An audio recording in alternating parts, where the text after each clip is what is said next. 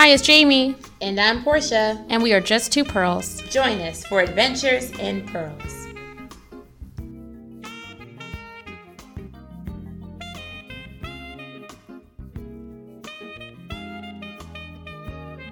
A reflection from Khalil Gibran's The Prophet.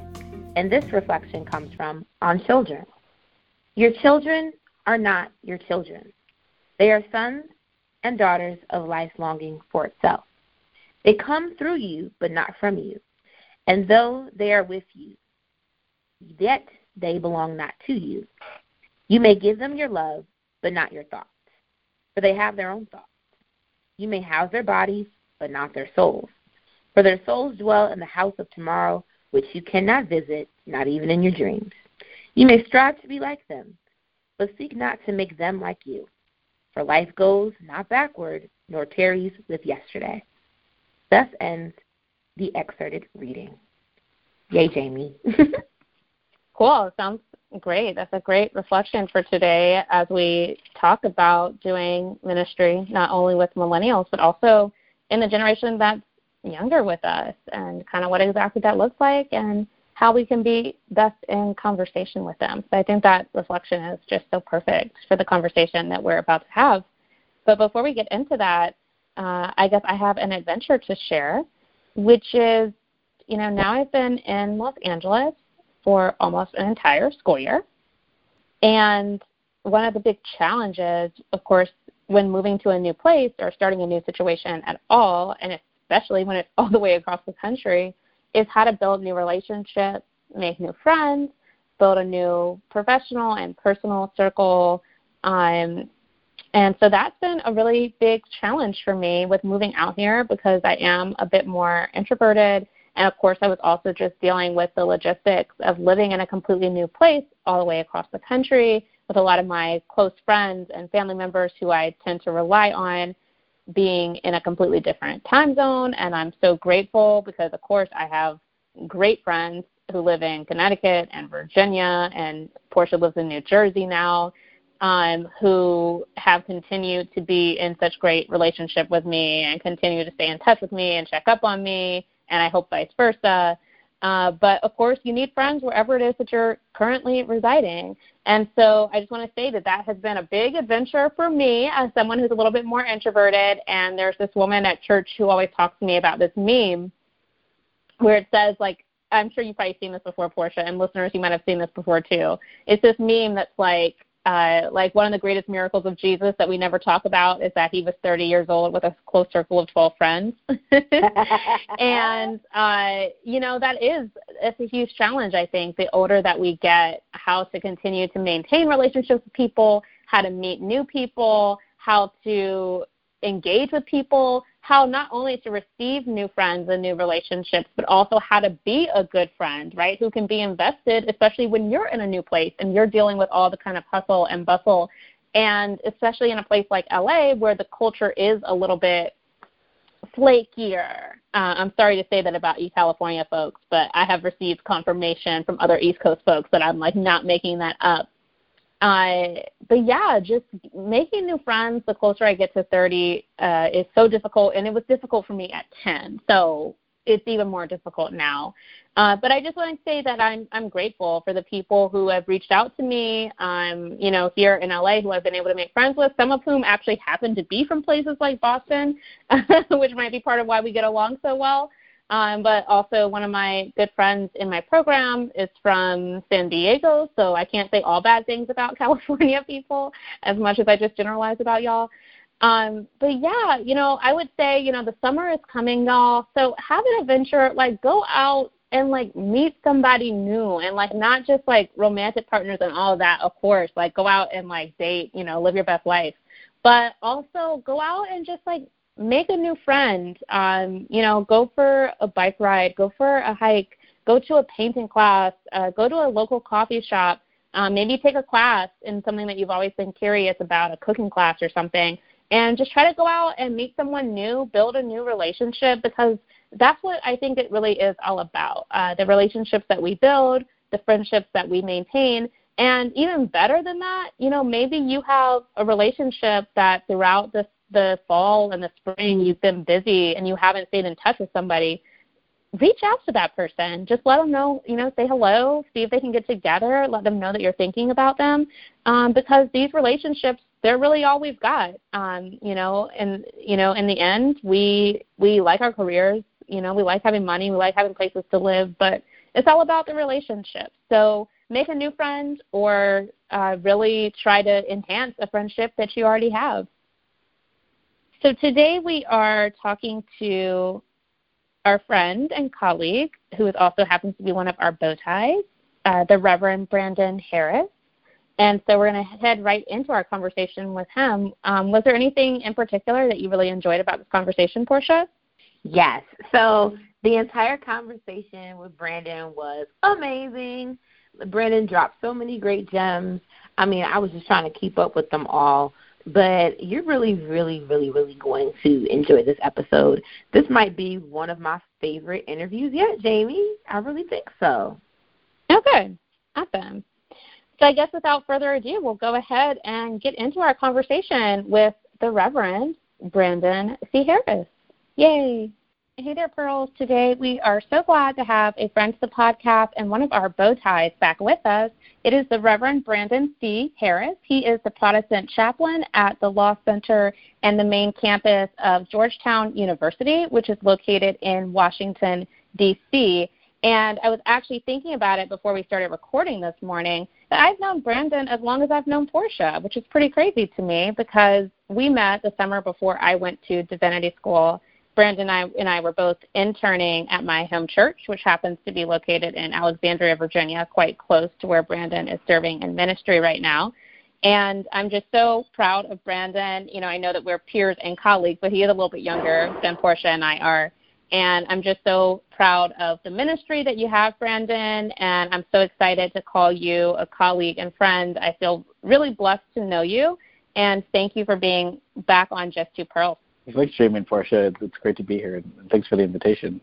Today we're going to be talking to Brandon specifically about what it looks like to do ministry to young adults, both with millennials, but also as a person who's a chaplain on the main campus of Georgetown University. He's working with people who are the generation below millennials, who have grown up in this age where there is so much internet and social media and kind of all that comes with that. And so Brandon probably has a really unique perspective to offer us today. So as we're getting started, Brandon, can you just tell us a little bit about even kind of your seminary journey and then what led you to become a chaplain on a college campus? Yeah, so I went to seminary at Candler School of Theology at Emory University. And when I entered Candler, I had no intentions of entering pastoral ministry or even campus ministry. Definitely wasn't on my radar. My plan was to do a PhD afterwards. I definitely knew that I wanted to teach. I was a TA in early church history and also American religious history. Spent a lot of time studying homiletics as well. So my interest was very academic. And I had an experience, though, at the congregation that I was a member of, Ebenezer Baptist Church there in Atlanta, where I realized that a lot of college students were coming to the church. But there wasn't really an avenue for them to become engaged in the life of the congregation. And so when I was brought on as an intern as part of my studies, that was my task. We had a minister for college and young adults, but we were a large church, and that was just sort of a large role for one person. And so that minister handed off to me the college ministry and said, "It's yours." And so I had an incredible experience, had some failures, had some growth, but really developed a love for working with college students. And so when I was wrapping up my time at Candler, realized that at the time I didn't feel called to continue on to school and to doctoral work, but instead had an interest in continuing to do work with young adults, and particularly in college ministry. And so I saw an opening at Georgetown that really seemed like the ideal my interest. It was both academic, but it also had a congregation that I'd be serving. It involved pastoral care, teaching, and so it was sort of just the perfect role that had all of the interests and gifts that I felt that I had. And so I've been at Georgetown now for 2 years. Awesome. So, Brandon, given, your work with young adults, given your work in college ministry, and just even being a young adult yourself, right? And so what's it like for you to be a young adult amongst other young adults and aiding them in their own faith formation on a college campus? Yeah, I think as a young adult, helping other young adults engage faith, I'm one of the youngest chaplains at the university, and I think I'm able to provide a lens of saying, hey, we're in a journey together, right? That religion is about walking together and exploring who God is and our relationship to God. And so that I'm not a top-down authority saying, here's all the wisdom that I've accrued because, right, I went to graduate school and I have MDiv behind my name. But instead, I'm a fellow sojourner who's on this journey just like you are, trying to figure out what this means for my life, right? Who am I called to be in the world? How do I handle the challenges and trials of life? How do I handle my relationship with God? How do I handle these questions? And so it's been a really good experience. I found that the students have been able to relate, right, because I'm close in age, but yet still a few years older, right? So I have a different experience and a different lens than they do. And so it's been just a really great journey to be able to walk alongside students. We have a really sort of diverse and all kinds of the range community that I serve. And so I think I bring along with them the same sort of skepticism that millennials have, right? The same doubts, many of the same questions. But I come from a place as well where I'm committed to the institution. I work for a religious institution. I'm ordained. I represent the church, right? And so I think I'm able to build a bridge, right, between the healthy skepticism that young adults bring, but also the commitment of working with an intergenerational staff and an institution that goes back to 1789. Wow, I did not know that Georgetown was quite that old. So that is the beginning of the Republic. Yep. Then, Brandon, speaking of that, let's talk about life in Washington, D.C. and what it kind of looks like right now, with it being 2018.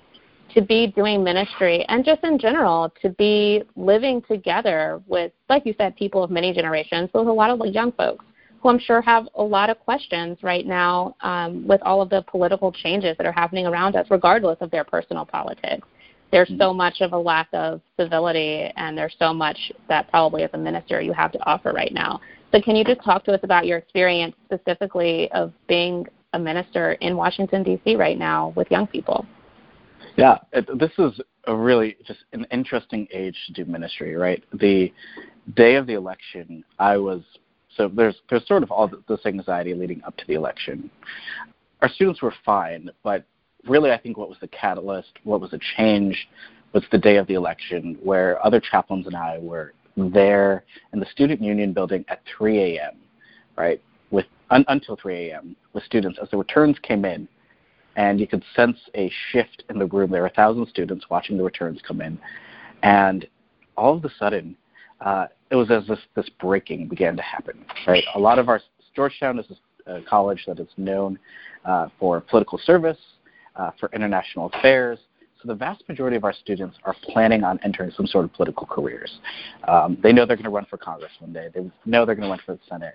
They know they're going to be involved in the foreign service. I think there are like 23 Georgetown alums in Congress right now. So it's really focused on politics, a little more so than almost other places.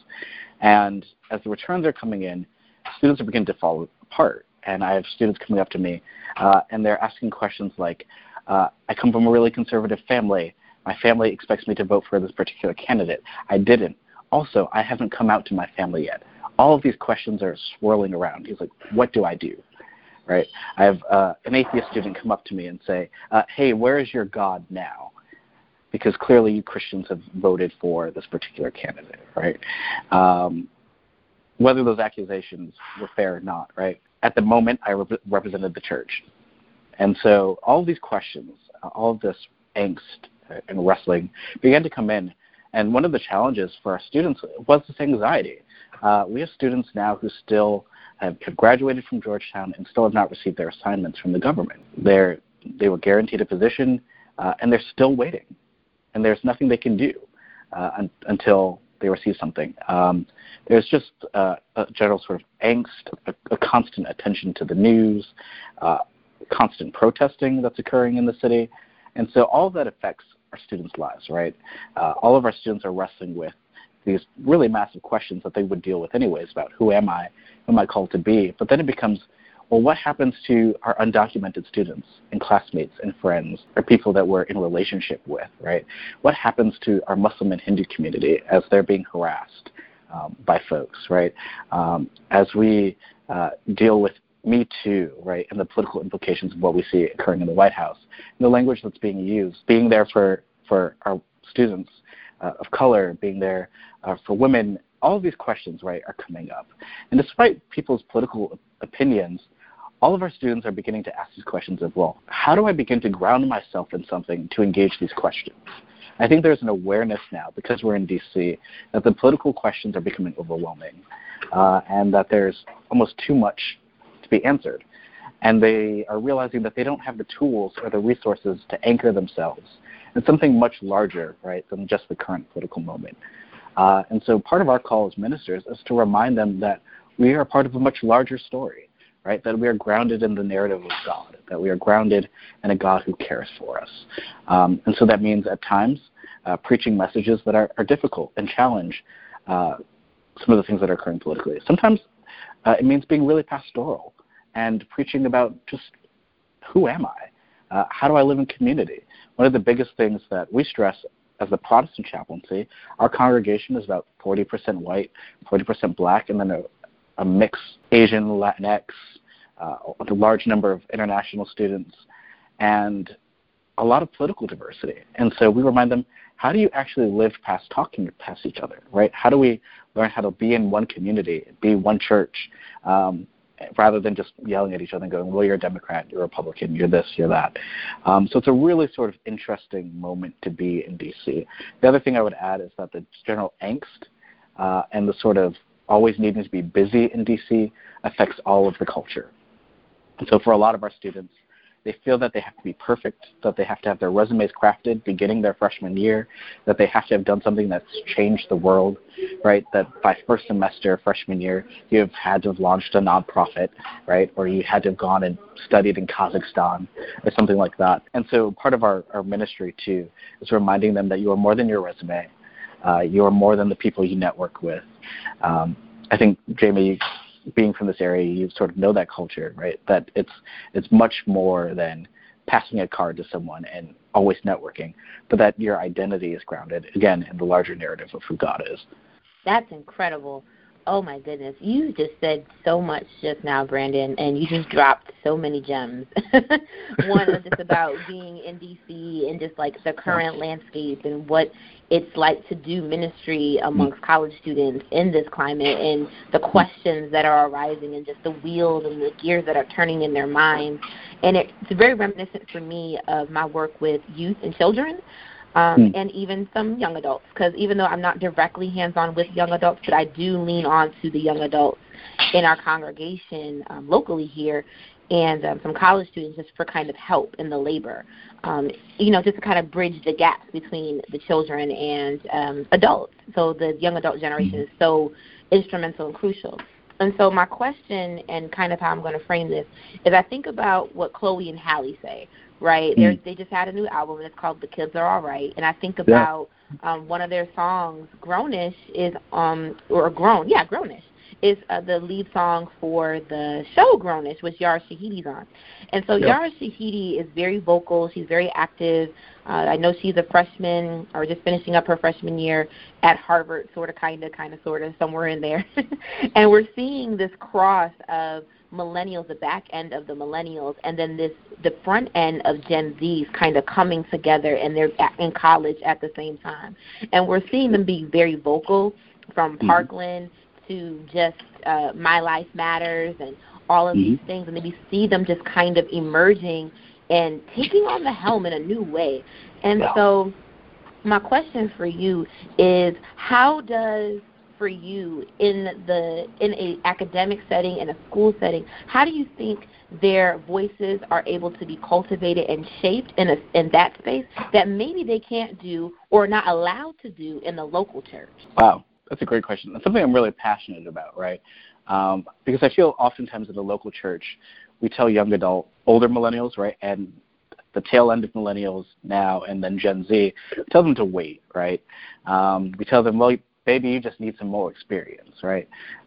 But I think what we're witnessing here is a generation that is passionate, that is willing to engage the difficult questions that are facing the world, right? And they have the passion, but I also feel like they need the space where it can be cultivated and used, but also supported, right? But not mishandled, right?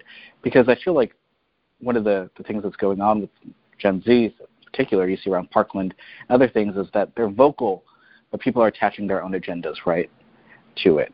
And so one of the things that we've tried to do is how do we harness the energy and the excitement and the passion while also helping to ground them, again, in something that's much larger than them, so that they have the spiritual tools to engage in the activism that they feel called to. And so it's been really interesting watching the generational shift. So our freshmen were probably that first year of Gen Z students, and their engagement completely rocked our student congregation. First of all, just as a pastor, our attendance went up because of our freshmen. They were much more engaged in worship. They were there every Sunday. They were asking difficult questions after the sermons. They immediately joined our board of, we call it the vestry, which it comes from the Episcopal Church, but a board of deacons, leadership team. They're joining the vestry, and they're engaged in community service because they have this energy, they have this passion, they have this excitement. But what we've found is on the other side of it is that they didn't have the background, right? So they were interested, they wanted to engage these questions about religion, meaning justice, but a lot of them came from churches that didn't give them religious education. A lot of them came from communities that didn't allow them to speak. And so what we said is, hey, we'll allow you to speak, we'll allow you to use your voice, but we'll also support you in teaching basics, right? So we had to do a sermon series on, well, why do we pray? Why do we read scripture? Why do we take communion every week? As a sort of a back-end support to Gen Z students, to millennials. So I think in going to the church, right, it's not being afraid to harness the ideas that millennials, that Gen Z students bring, that young adults bring, while also providing the support that they may need. One of the examples that I'll always use is a congregation I served out in Northern Virginia. I was a young adult, I'm still a young adult, but I was just out of college, had all of these ideas and a lot of passion, but I needed support at the same time. And so it was a congregation that was willing to sit me down when I needed it, to teach me, to engage my questions and my doubts, but they also took my ideas. They were also willing to engage with my ideas. And I think so often churches are just dismissive, right? Saying, well, we can't do that, or we've always done it this way, or they don't want to wait their turn, right? So how do we create space for both ends, for folks to learn from each other, but also to harness the creativity and the energy while we have it now, while young adults are still interested in the church, right? Because if we're not willing to meet with them now where they are, the church will not always be an option. And I've seen with our Gen Z students, they are much more willing to engage with institutions and with the church for now, if we're able to support them. So that's been one of the most interesting things about working with them. That's really interesting. I was not expecting that response at all, and I do think it might point to, I don't know, just further research for someone, maybe you, Brandon, when you go back to do that PhD at some point, just in terms of what this generational shift means for those who were born after the year, 2000. I completely agree with you, Brandon, from both of you know that I'm not, serving in a church right now, but from when I was, I did notice such a difference in the, kids at that point. Now some of them are headed off to, high school and college. And Portia, I don't know if you noticed this in your church as well, where there are these young people who are under 18 or just turning 18. They are really passionate about, trying to figure out how to make it work in the institution. And a lot of us who were, millennials, not any of us on this call, obviously, we went to seminary. We went the opposite way. We went straight to the institution. But millennials are more split. Some of us have gone directly to the institution, and others of us have, fled the institution. I guess you can say I'm halfway between those two things. But, yeah, with this younger generation where they really want to figure out how to make it work with the church and kind of what is that going to mean for us who are these millennials, who can relate to that younger generation, but also who can speak to older generations.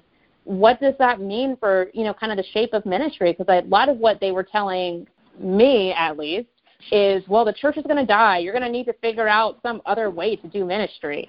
And Brandon, you're pointing to, and I think, Portia, your work might point to this as well, areas of possibility where, no, the church doesn't have to die. We are going to need to change our ways, but no, the church isn't going to die. It's such a false narrative. Yeah. Yeah, it's not going to die. It never dies, because we as people of faith know that it's not going to die, even though we do believe in resurrection. So if it would die, it's going to resurrect, because we're people of resurrection. So I think in that it never truly dies. It may look like death, but what I do believe is that it evolves. And so I think there's something to that. And these kids are so passionate, and they're so on fire, and I love them so much. And so just in my local context work, I've realized the way that we approach ministry, or that the ways that we've experienced ministry, may need to look a lot differently than what we've done it before. Because if we're going to harness, their energy, if we're going to harness their passion, their gifts, and their talents for the edification of the body of Christ, then we've got to do something different. We just have to. And even from our preaching to our teaching methods, not necessarily the content of what we talk about, but just being mindful of the context of which we serve and what we need to do to kind of stretch them, to expand them, and to help them know that God is real, and that God is a God of justice, a God of redemption, a God of love, and one who is ever present in all times of trouble, no matter what it looks like, and holding on to that. And this is a fertile time in the body of Christ. But we might miss it if we don't pay attention. And I think that's why there are more young adults serving in ministry, like the people like yourself, Brandon, like me, even you, Jamie. Like, I think God has called us young, that we might serve in this time, that we might be the bridge between what has been and then what will be, if that makes sense. Definitely. If I could jump in real quick too about that, I think that's such an important point you just made, is that bridge building piece. And I think that's what millennial clergy and laity will wind up doing for the church, right, is building a bridge between Gen Z, right, and then Gen X and baby boomers, right. That will be a connection piece for all of this. But in order to reach a new generation, our methods have to change. I can't tell you how serving in this context has changed how I've had to do ministry, right? I love traditional, whatever you want to call it, black preaching, right? I love folks to talk back to me, right? Holler, get excited, and shout. But I realized in order to reach the students that we have to reach, a lot of them aren't even familiar, right, with the basics of Christianity, or I can't talk about James Cone because I can't, or Katie Cannon because they don't even know the canon, right? And so I have to start from the beginning. I'm teaching basics. My preaching style with my students has to become much more teaching-oriented, which has required adjustments. But I'm like, if I'm going to harness their passion and energy, then I need to equip them with what they need in order to use their gifts, right? So it means taking a step back from what we might prefer in order to support someone else to do what God is calling them to do. Yeah, right on. I think it's just so important, that this idea of not telling them that they have to wait all the time. Because I think one thing that we've seen, like Portia said, from Parkland to the Me Too movement, and even just the way that these kids can build these social media accounts with 1 million followers in a day. Oh, my gosh. Gen X, they are smart, they're creative, they're resourceful. And yes, Brandon, I completely agree with what you're saying about teaching, but they are sponges for knowledge. And yes, I think that that's a huge gift that generation has. And we have the ability, I think, as you said, as millennials, to be able to speak to them and teach them in ways that they understand and that get them excited to be passionate about the work. And I hope that as millennials, any millennials who are listening, and even Generation Xers, baby boomers, will take that seriously, that we really have a call as older generation to reach out to them and inspire them and let them know that they don't need to wait 10 years to be ready. They just need to educate themselves, harness their passion and their creativity, and put it to good use for the kingdom of God, or whatever it is that they feel called to do in the world. So I think that's a great message and probably hopefully a great call to action for many of our listeners who are older than Generation X to, like, really take that seriously. Yeah. And so, Brandon, it's been really, really great having you back. We really, really appreciate you, and we love you as one of our bow ties. And this has been such a fruitful conversation in so many ways. So we're just so glad that you joined us, and we're looking forward to having you again. Thank you all so much for having me. It's always a blast being on here. For those who may want to follow you, how can they get in touch with you? You can find me on Facebook, just at Brandon Harris. That's where I post most of my musings regarding the subject area. So that'd be probably the best area to find me. Or feel free to send me an email as well at bh631@georgetown.edu. Thanks, Brandon. Thank y'all. So that was our conversation with the Reverend Brandon C. Harris, who's just such a great friend. I'm so glad to have him as one of our brothers and colleagues in ministry. And I just love what he had to say about even his own journey in seminary, Portia. You know, obviously both of us probably went into divinity school with all sorts of thoughts and plans about what we'd be doing when we got out. And I thought that was really interesting to hear, because I didn't know that Brandon wasn't even really thinking about, you know, traditional ministry as his career for after he finished divinity school. What were you, I don't know if I even remember this, Portia, what were you thinking about doing when you started divinity school at Yale? You know what?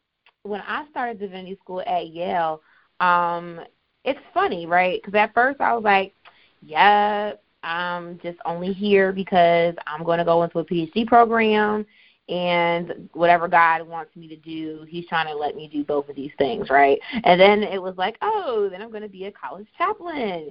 Yeah, I'm going to be a chaplain. Yep, I'm going to be a chaplain. And then it was like, oh, my God, I don't know what I want to do. Maybe I'm going to go into the military and be a chaplain.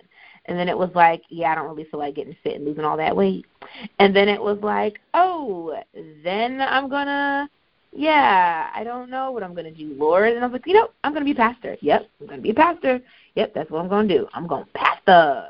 And then now I'm a youth pastor. And look at God. Mm-hmm. So you just never know how your journey is going to kind of just end up along the way. And our journeys aren't over. So, I mean, there's multiple things that we can do, you know, along the way. But it's just so funny. When I started Yale, I would have never thought that I would be in youth ministry in New Jersey during this political climate, during all of the things that we talked about with Brandon. Like, I would have never imagined, like, this is where I would be. So I was really excited to hear his story and just kind of where he started and where he is now. It just kind of helps us to be in awe with God. Mm-hmm. Mm-hmm. Yeah.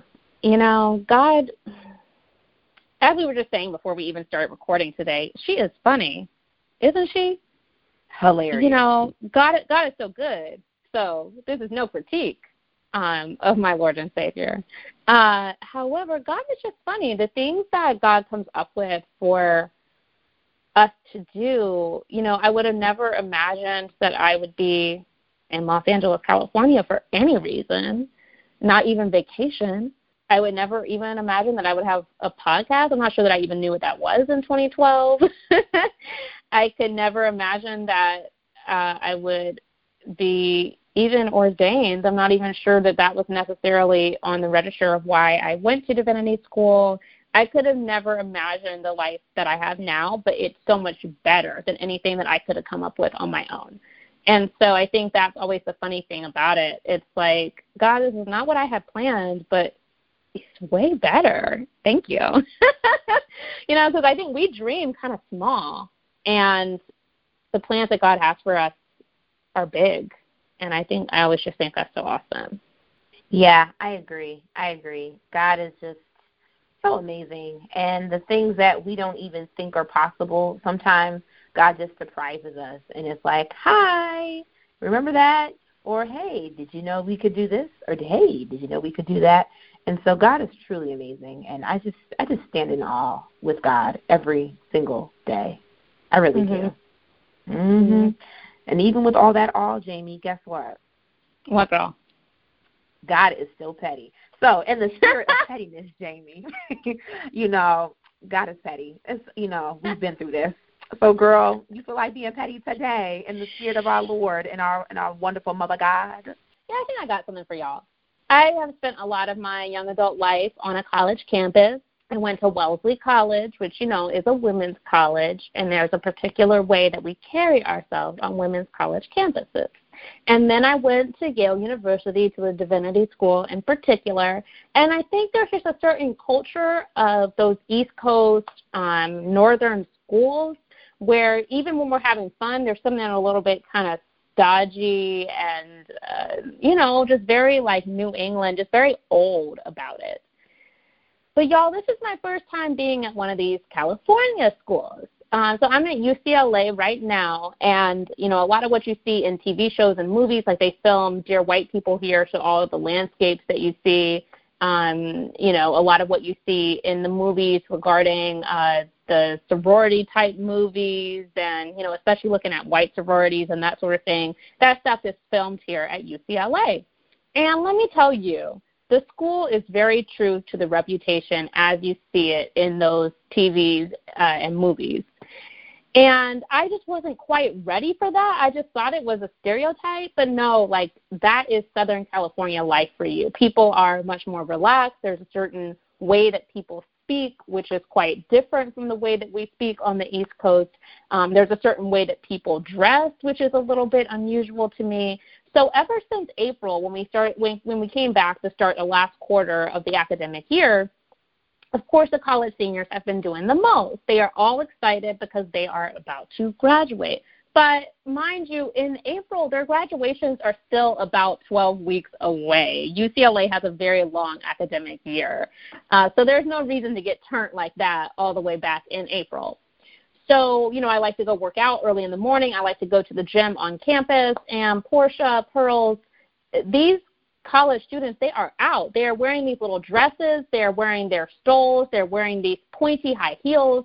They're wearing, you know, their suits and their ties. And they're doing the absolute most. And it's only like 6 a.m. when I'm on campus. So, like, there's no reason for this. They have these professional photographers who are out taking pictures of them at 6 in the morning.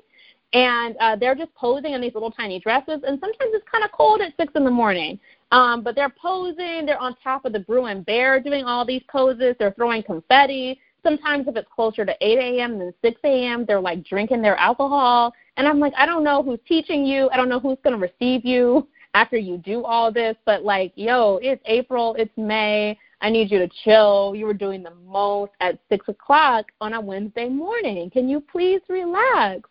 So college seniors, I'm proud of you. Shout out to you. You know, you've worked really hard for, you know, 4, sometimes 5 years being an undergrad. But, oh, my gosh, like, why are you doing the absolute most? Like, can you at least wait until, like, 2 or 3 weeks before your graduation? These college kids, Portia, they are not messing around. They go hard.